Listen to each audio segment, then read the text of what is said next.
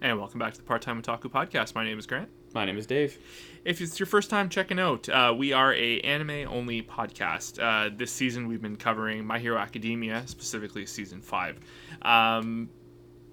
Dave, we have finally come to a close to this arc. Yeah. What an interesting first 13 episodes of Season 5. It's been a weird one. It's so funny, like, a friend, we were talking with a friend of ours this weekend, you and I, and it was just the only sentence about it was the pacing's off. And that's just what we've been talking about, and but this episode specifically is weirdly my favorite of the season so far, probably just because I'm so not sour on everything before, but it was just like this was the true palate cleanser. I think we had kind of talked about that last week as being a bit of a palate cleanser, but I think this is the true, like, hey, like, they're setting up some stuff that we've been hungry for, and this and that. Yeah, last week feels like almost like a weird transitional, almost fillery kind of episode. In retrospect, yeah. This episode has pieces of that, but it also has a theme because, surprise, it's a Christmas episode. That was totally... Anyway, we're getting too thick in the weeds. Before we get right into it, we want to give a shout out to at Salted Beef on Twitter for our Deku thumbnail this week. Again, unreal stuff. Thank you so much for letting us showcase your art here. We love Deku and we love beef. Yeah, beef. That's all like beef.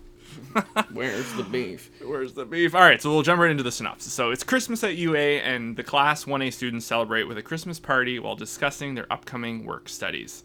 Boom. Dave, I don't think I've laughed in a My Hero episode as I have this much. Before. This was, like, genuine. Like, all the jokes hit. Yeah, they had a lot of good jokes. They had a lot of good moments. And, yeah, you can appreciate these characters and how they can kind of work off of each other. Mm-hmm. I really liked the cold open. Yes. Shigaraki looks cool. Yeah, he looks like All Might. I've noticed this too, because they did this with Endeavor at the beginning of the season when they showed, like, that recap of when he goes plus ultra on the Nomu up in the sky with Hawks, that fight, and just kind of like the way the fire last season. Yeah, so when the fire covers him, and it just, like, the way it shows the detail of his face, and Shigaraki too. I wonder if it's just, like, the artist's style whenever they're showing, like, a really, like a big Sakuga moment. Mm-hmm. You know what I mean? But yeah, no, Shigaraki, we have long needed him to make an appearance. Oh my god, yeah. He's been gone doing who knows what, but that was a really cool entrance. He looked like legit scary. He didn't have the hands. Yeah. He was kind of bloodied up.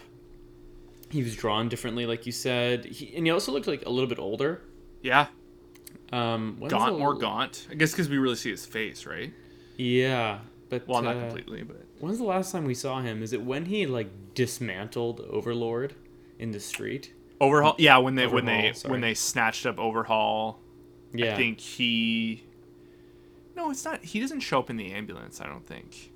But there's definitely a conversation he had. It's when he's, like, bartering with Overhaul about the serum, and how I think he's trying to get it from them, saying how it's better suited to them. Yeah, but remember, doesn't he destroy Overhaul's arms in the street? Was he there for that scene, or was someone else there for that? Yeah, no, it was him, because he disintegrated the guy's arms. That's his quirk, isn't it? Yeah. No, decomposition or something. I'm just trying to recall that. Yeah, because I guess he was there. Overhaul's in the being ambulance on the highway transported in an ambulance, and I'm pretty sure it's the by League of one Villains. hero. Yeah, yeah, by one hero. Yeah. Anyway, so it's been a while since we've seen him. He had a really cool return. I was hoping we'd see more of him throughout this episode, but this is a decent sort of tease because it does kind of set up this whole Deka City explosion, and that's a bit of a theme throughout the rest of the episode. Yeah, they breadcrumb through the rest of the episode, like, all coming back to what we first see here. Yeah. So that was, I thought, I really like that. It's a good way to set up what's to come, like, this is, it's just like a little softball, like they didn't get us too hyped, because that would have been unbearable, because it was like the Dobby stuff, the earlier the season, like we see those, like, they set Dobby that up. And the Hawks stuff. What are we doing? Like, it just left us salivating. This kind of sets the expectation a little bit. Mm-hmm. we know something's coming, but it's not like, oh, like, we don't need it right now. So but yeah, no, good to have Shigaraki back. And then we got Bakugo and Shoto doing a TV interview. Fucking hilarious. That whole scene was pretty good. I didn't know I needed that kind of a scene between the two of them. Mm-hmm. And I guess I always knew that, like, Shoto's voice actor and just even, like, the way he's written is, like, written, like, so straight and just sort of, like, so... Deadpan. Yeah, until this episode, I don't know if it made me laugh before. Well... You know what I mean? But they really utilized that this episode. And they also really lean into, like, his... like, not cluelessness, but just how, like... he's just like, he's so straight as an arrow. Mm-hmm. You know what I mean? Like, and like, there's moments later in the episode, but just like his delivery, and it's like, oh, have we just been missing this? Mm-hmm. Like, has this been there the whole time? I thought he was just quiet, Yeah. And this scene sets up, like he's kind of a little stunted a little bit. Not stunted, but you know what I mean? Like socially awkward. Which is funny because when you say socially awkward, you think of Bakugo. Yeah. And, like, you just put the two of them together. It's all on the same spectrum. Yeah. Just different ends. Yeah. But definitely still on the spectrum. The classmates are all laughing about the interview. When it cuts to them, like, everyone watching the interview and the laughter, that was the perfect way to transition from one to the other. But, the newscaster was giving them some props. Like, because, they're referencing, obviously, that, like, action-packed scene of the two of them saving people like 30 minutes after they got their provisional licenses. So, they got some coverage. People know that now, because that's like the whole, it's going to sound bad, but like there's like a weird messaging of propaganda in this episode. And the show uses that a lot. They cut to like, this is kind of not really cutting ahead, but they've always used like TV shots of like, news reports and stuff like that, and people in the crowds and all that. And you can, like, just like the hero society and how, like, like the ranking systems and the media, and they hit a lot of that this episode, and I was kind of surprised how potent some of the messaging was. And this was like a good start to set that up, like kind of how Shigaraki and what he did at the beginning is setting up stuff to come. They're also on the villain side, they're also setting it up on the hero side as well with this interview. And then they just, it just keeps coming and coming throughout the episode. So this is like a surprise, even though it's like funny and Bakugo is being used like perfection. Like they're really setting up some stuff in this episode. They also, the newscaster covers the Deka City attack. Mm-hmm. And then, I think like a part of what you're alluding to here is like there's this weird moment that was like kind of back and forth for me, just about the public opinion about what heroes are doing right now and how they're doing everything they can, but crime rates are still kind of rising, and how things are just sort of like a bit of a seesaw at the moment. It seems like that. Yeah. I went through that moment a couple times, and I was like, I don't really know what they're trying to say here. It just felt kind of weird. I don't know. But then this is where I'm getting stain vibes. Like this is like not a new thing. We talked about this season as well. Yeah. This whole like the just like the public discourse about the heroes and like how they're, they go about their daily lives and all, and how like they interact with like people and all that, like, and Stain being the end of like, no, like the heroes have been put on a pedestal and like they've taken that to a new level. Mm-hmm. And like that's always been around, like that's the lasting, the stain, the stain of Stain, like it's not going away. This is the weird, like the political stuff in the show that I really like it's not so over the top, but it's still very well grounded and realistic. But I do get the flip-flopping you're getting at, because I feel like earlier in the season they mentioned how like they feel like the hero should be doing more, and then now they're saying they're doing everything they can, but like like it's not enough. Like we need more help. So it's weird. Like it's like I said, that's where I'm getting the propaganda vibe. Like where they're just trying to keep like the public at large kind of at bay.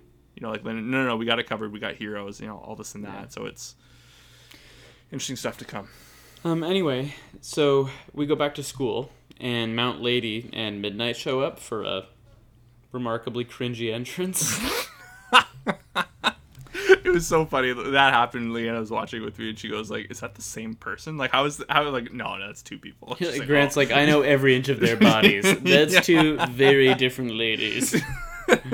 It's shit like that. Like people hear me talk like about anime and how great it is at telling stories, and these are just like the scenes that are on TV when people walk in. Yeah, this is when your dad walks into the room and he's like, "What's wrong with you, boy?" It's like, really great storytelling. You can see. Is that a cartoon? It's one of them cartoons you're talking about on the phone, on your internet phone calls. I made my dad Southern. Anyway, so they're there to be guest lecturers for the day, and as it turns out, they're there to help with like media training, which is like right on par with like where this episode starts. And yeah, there's lots of funny moments throughout here. Shoto completely bombs his interview. That's like what I was saying at the beginning and what you said, the deadpan stuff. Yeah. What is, I think it's Midnight says like, if I ran into a boy like you, it'd make my heart skip a beat. He's like, do you have heart problems? And then you're going to slay all the ladies. He goes, my smile will kill them. That's the one that got me. Yeah, oh, God. And then, like, just him, like, walking off. He goes, yes, I have, like, 2 abilities. And just, like, and you kind of just see, like, not the cringiness of it, but, like, just, like, his own little world that he lives in of him, like, walking off going, yes, I have the more passive power, or controlling or defensive power. And then I have my more aggressive one. It's, like, it was what's, I'm blanking on his name. Is it Tokoyami? The dark, the bird dude? Yeah, 100%. Like how edgy he can be and Todoroki has little elements of that, so it's good stuff. Like I said, when like they went for comedy this episode and like it all landed, it's good stuff. Which is really hard because we've talked a lot about how easy it is to miss, especially in anime. Mm-hmm. But yeah, no, like I was really pleasantly surprised with that whole scene. After Shoto, yeah, is it more or less? It kind of just goes through the class. Yeah, I was just trying to think if there are any major standouts because yeah, everybody kind of goes out, says like their slogan and their their hero name. Mm-hmm. Deku gets or Midoriya becomes terrified. So yeah, that was pretty good. We get the Bakugo stuff, which leads to like just like and you brought up a really good point a week or two ago about how they can just abandon storylines and they can just grab them at any time and bring them back. Yeah. I had forgotten about the Best Jeanist stuff and how he had gone missing. And then, that sets up Bakugo, and that's clearly either going to be by the end of this season, he's going to have a name, or, or something along those lines. There's going to be a mission to save Best Jeanist or what have you. But so that happens a little bit later, but while we're on that, isn't Best Jeanist dead? Wasn't he killed violently by All For One? But I don't... Like, do you remember that? Like I vaguely remember. I can't remember if he was, and then he was also, like, taken away with them. He had, like, a giant hole in his chest. Like, yeah. I mean, but then again, like, in this episode, as they're talking about what you were just mentioning, they say missing. I was like, what do you mean missing? You mean, like, you're missing how he used to be alive? Because he had a fucking hole punched through him? I don't know. But no, it kind of cuts to, like, Bakugo looking at a news report of him missing. Yeah. Or something along those lines. So, yeah, just on that scene, it comes up later, but, like, I did really love the flashback because all of Bakugo's proposed hero names had murder in them. Yeah. King Murder Explosion. I just love he's just, like, combing his hair. He's just trying to make him look well kept. But, and also Mineta has, like, a random throwaway line in this whole kind of, I forget where it's placed, but he's just being like creepy because I think he like loves Mountain Lady. They've set that up a few times in the series. Yeah. But he just like it's just this random throwaway line of like, this hero here, all she's ever cared about is her image, and here she is like showing us like, and this is where like not the I guess kind of the propaganda thing, but just like they're pointing out that like heroes have to like not be showy anymore. Like it's like it is on. Like there is some stuff going on that like, and that's how they're setting up, kind of tying back into the Shigaraki stuff. With like kind of like, it's, you got to really think about it, but it's, I don't know. And Mineta is really good for like random throwaway lines like that. It's like, yeah, he is. Yeah. You can just kind of throw something at him when you need a piece of exposition or like a random note to throw it into a scene. Yeah. So in this was a bit of a clumsy scene, IMO, but so Deku's getting interviewed, Midoriya's getting interviewed. He does his like thing where he starts rambling. Midnight is like, "You're weird." But then he has this internal monologue, and everybody's like wondering aloud about his new quirk and whether or not he can control it. So like they've kind of just gone back and forth on this whole thing. We've talked about it, but it's clear that the show wants to address it, right? Like they want the audience to be on the same page as Midoriya. And that page is that like he may have overcompensated and called it too early, and he thinks he might be able to control Black Whip slowly, like, you know, just like he's built up sort of a tolerance or an ability to control his original quirk. He thinks he'll be able to do that with Black Whip as well. So there's this like really long scene about him thinking about that and rationalizing that, and then like testing it, and he gets this tiny wisp. And it was like, all right. But like, you know, at least they're not like retconning the ability off the bat. You know what I mean? Or not retconning, but like completely putting it away in the vault for like a season or two. Like it shows that he's going to be working into it, which, you know, of the pills to swallow, I think that's the easiest one. You know what I mean? Like it's yeah, it's just weird. The back and forth is what was weird. You know what I mean? Like it feels like we could have done that in like 2 lines of dialogue, like when it happened. They'd be like, "Oh, that was crazy. You can't control it. I should work at that." Yeah. Fucking done. But I did think the stuff that worked in the scene was like him being awkward, and like I like how they changed up 100%. His visual style. Like, you know, that did work, and like kind of like the back and forth between Midnight and Mountain Lady and him and all that. That shit always works. It's good. It's great. Like, you know, like I still like the mutter at the top of the screen. It's like as if we don't know. You know, I love it when anime does that. I don't know what you would call that, but I've been seeing it more and more lately. Lately. Then the next big thing happens, and that's when the principal calls All Might. And they announce that the work studies are coming back. Oh, he goes to visit him, and it's All Might making notes for Midoriya. Yes. Do you think they're setting up All Might's death? No. No? You don't think so? I mean, because he had like that over-the-top save for that woman. It shows that like he had some like Hiro Lee spirit in him, like he could do it again. You know? I have been thinking about this. I mean, so I won't say like 100% no. Yeah. I don't feel it right now. I'll say that like that would be good though. Like that would be welcome. You know, I'm trying to think, you know, that really big confrontation between All Might and One for All or All for One was, you know, a couple seasons back. Midoriya's grown since then. All Might remains a really good mentor, but is like in terms of like the utility and knowledge of the quirk is beginning to become less useful. It might be like a really big transformative moment if you kill him for the show and for Midoriya. Because there's that. Because they're also setting up like Shigaraki is back, and he's obviously at like this new power level of some sort. We don't know. Again, it's vague. We've gone through some changes. And All Might does have a lot of guilt over like not knowing about Shigaraki and his relation to his master and all that. Mm-hmm. So, you know, and like I said, like just like him saving that woman last episode, and like he's, you know, him kind of coming to terms with the fact that there's just so much he doesn't know, and there's not a lot he can like, you know, like you said, like there's not much more he can help with One for All for Midoriya, you know. So I wonder if like he's gonna have this moment of like trying to save Shigaraki, you know, and it like backfires, or you know, it's like, right, you know, it could be like Obi-Wan on the Death Star, right? And like, you know, he dies to give like, you know, Luke the power, and you know I mean, yeah, I think there's, you know what I mean, like you could give him a really good death. They would have to.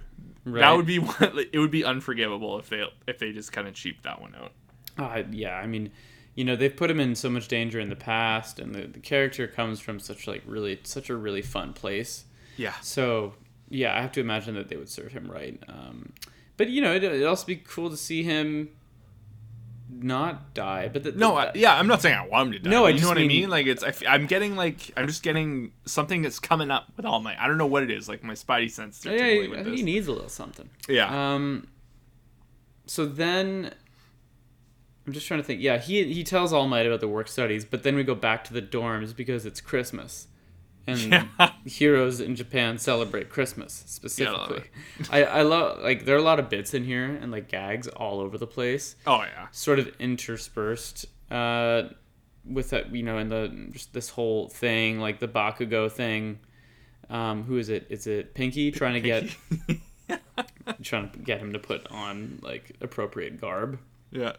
They also, this is when they find out about the work studies. Mm-hmm. And everybody's kind of going through like where they're gonna go. Mm-hmm. I didn't realize Midoriya wouldn't go back to Gran Torino. I just sort of assumed he would. Well, I think he couldn't go back to Gran Torino because he was busy doing, like, he was working with the police. Like, he flat out told Midoriya a season or two ago, like, no, like, I'm not taking you. Oh, right, okay. So that's why he had to figure it out. And then I think through Mirio was like, hey, why don't you like come join Night Eye or try to get into Night Eye. I think that's how that went.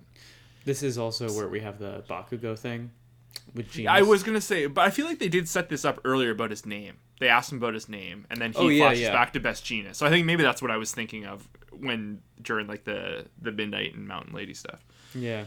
So, Bakugo is, can't go back there. And then Eri shows up. Mm-hmm.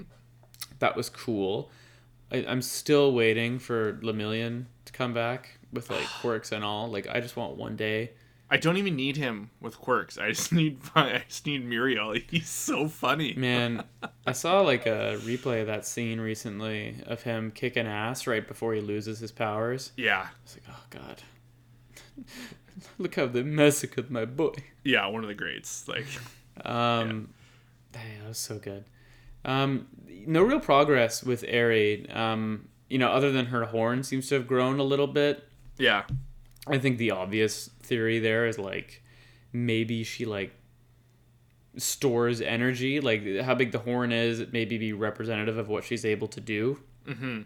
Because like it was bigger, and then she like went all out when she fought Overhaul with Midoriya, and then it shrunk, right? Yeah. Yeah. So maybe there's something there, but other than that, there's no real progress as far as she goes. But like they have a pretty funny and wholesome, I might add, gag of her messing up all the holidays. Yeah, trick or treat. Yeah, she trick or treats. She has painted eggs at one point. I love the gags of like of Froppy and Uraka like. Like Uraka like slides in like kawaii, like just hammers through the floor when Eri first shows up, and they're all fawning over this cute little kid. It's so funny. That was pretty good. Yeah. And then they open gifts, and there's a musical montage, and then there's credits. And then we get to the juice right at the end. Imagine one of us missed the after credit scene. What do you mean we get to the juice? Because and you and I were talking about this before we were recording. Like we genuinely thought like there's gonna be like 3-4 weeks until like the second part of the season. So I was like, fuck it, let's watch. There's got to be a post scene. Like there's no preview. There's got to be something. And obviously we'll be back next week there. But did you see this coming? No. No. I like, and I don't mean this in a bad way. It's just like it's kind of obvious, and it's what I wanted. You know what I mean? Like I love those characters. I love them together, and I was like, nah. We've separated them for so friggin' long. They're probably all gonna go do their own thing again. Yeah. What we're alluring to is like Shoto shows up in the post-credit scene. He's like, hey, if you guys can't figure out placements for your work studies, do you want to come to the #1 Heroes Agency? Yeah, boy. And hang out with my dad, Endeavor? Fucking badass. So yeah, it looks like that's what's going to happen. I also think I saw something about like how this could potentially lead into a movie they've announced. Like, because they have set up is it the World Mission or something like that? And it's the 3 of them on the poster. But I don't know if that's canon. No, I don't know if it's canon either, but my guess is like they're gonna smush a movie in between like some episodes of them hanging out with Endeavor. Does that make sense? Oh, I see. And like what it won't you're be saying. canon, but like that's where it would be in the timeline, if that makes sense. I caught a synopsis of what that movie's about, and I didn't expect it. I'll tell you that. Spoiler alert. Tell me what it is. So Midoriya, spoiler alert, everyone. Midoriya is set up for something, and he's on the run. Oh, that's cool. Yeah, yeah. At least I'm sure like that'll be like a third of it, and then it's gonna, everything's gonna be good at the halfway mark, and then they're all together like stopping the villain. But they've released some villain, some screenshots of the villain from the movie and all that too, and it looks pretty interesting. I don't know. Have you seen any of the My Hero movies? I started one of them. I think they go to China? Yeah. Is it the first one? Two Heroes? Yeah, Two Heroes. I saw that one. I fell asleep in the first 30 minutes, but like it was okay. From what I saw visually, I was like, wow, like can you imagine if every episode looked like this? I saw the other one. I can't remember what it was called. Mm-hmm. Yeah, I can't. I don't know. But also, Jesus, yeah, animation, dude. Crazy, crazy beautiful. If you guys are like, just want more action out of My Hero Academia, and you don't really care about it being canon, check those out. They're on Netflix. I think they're on Crunchy too.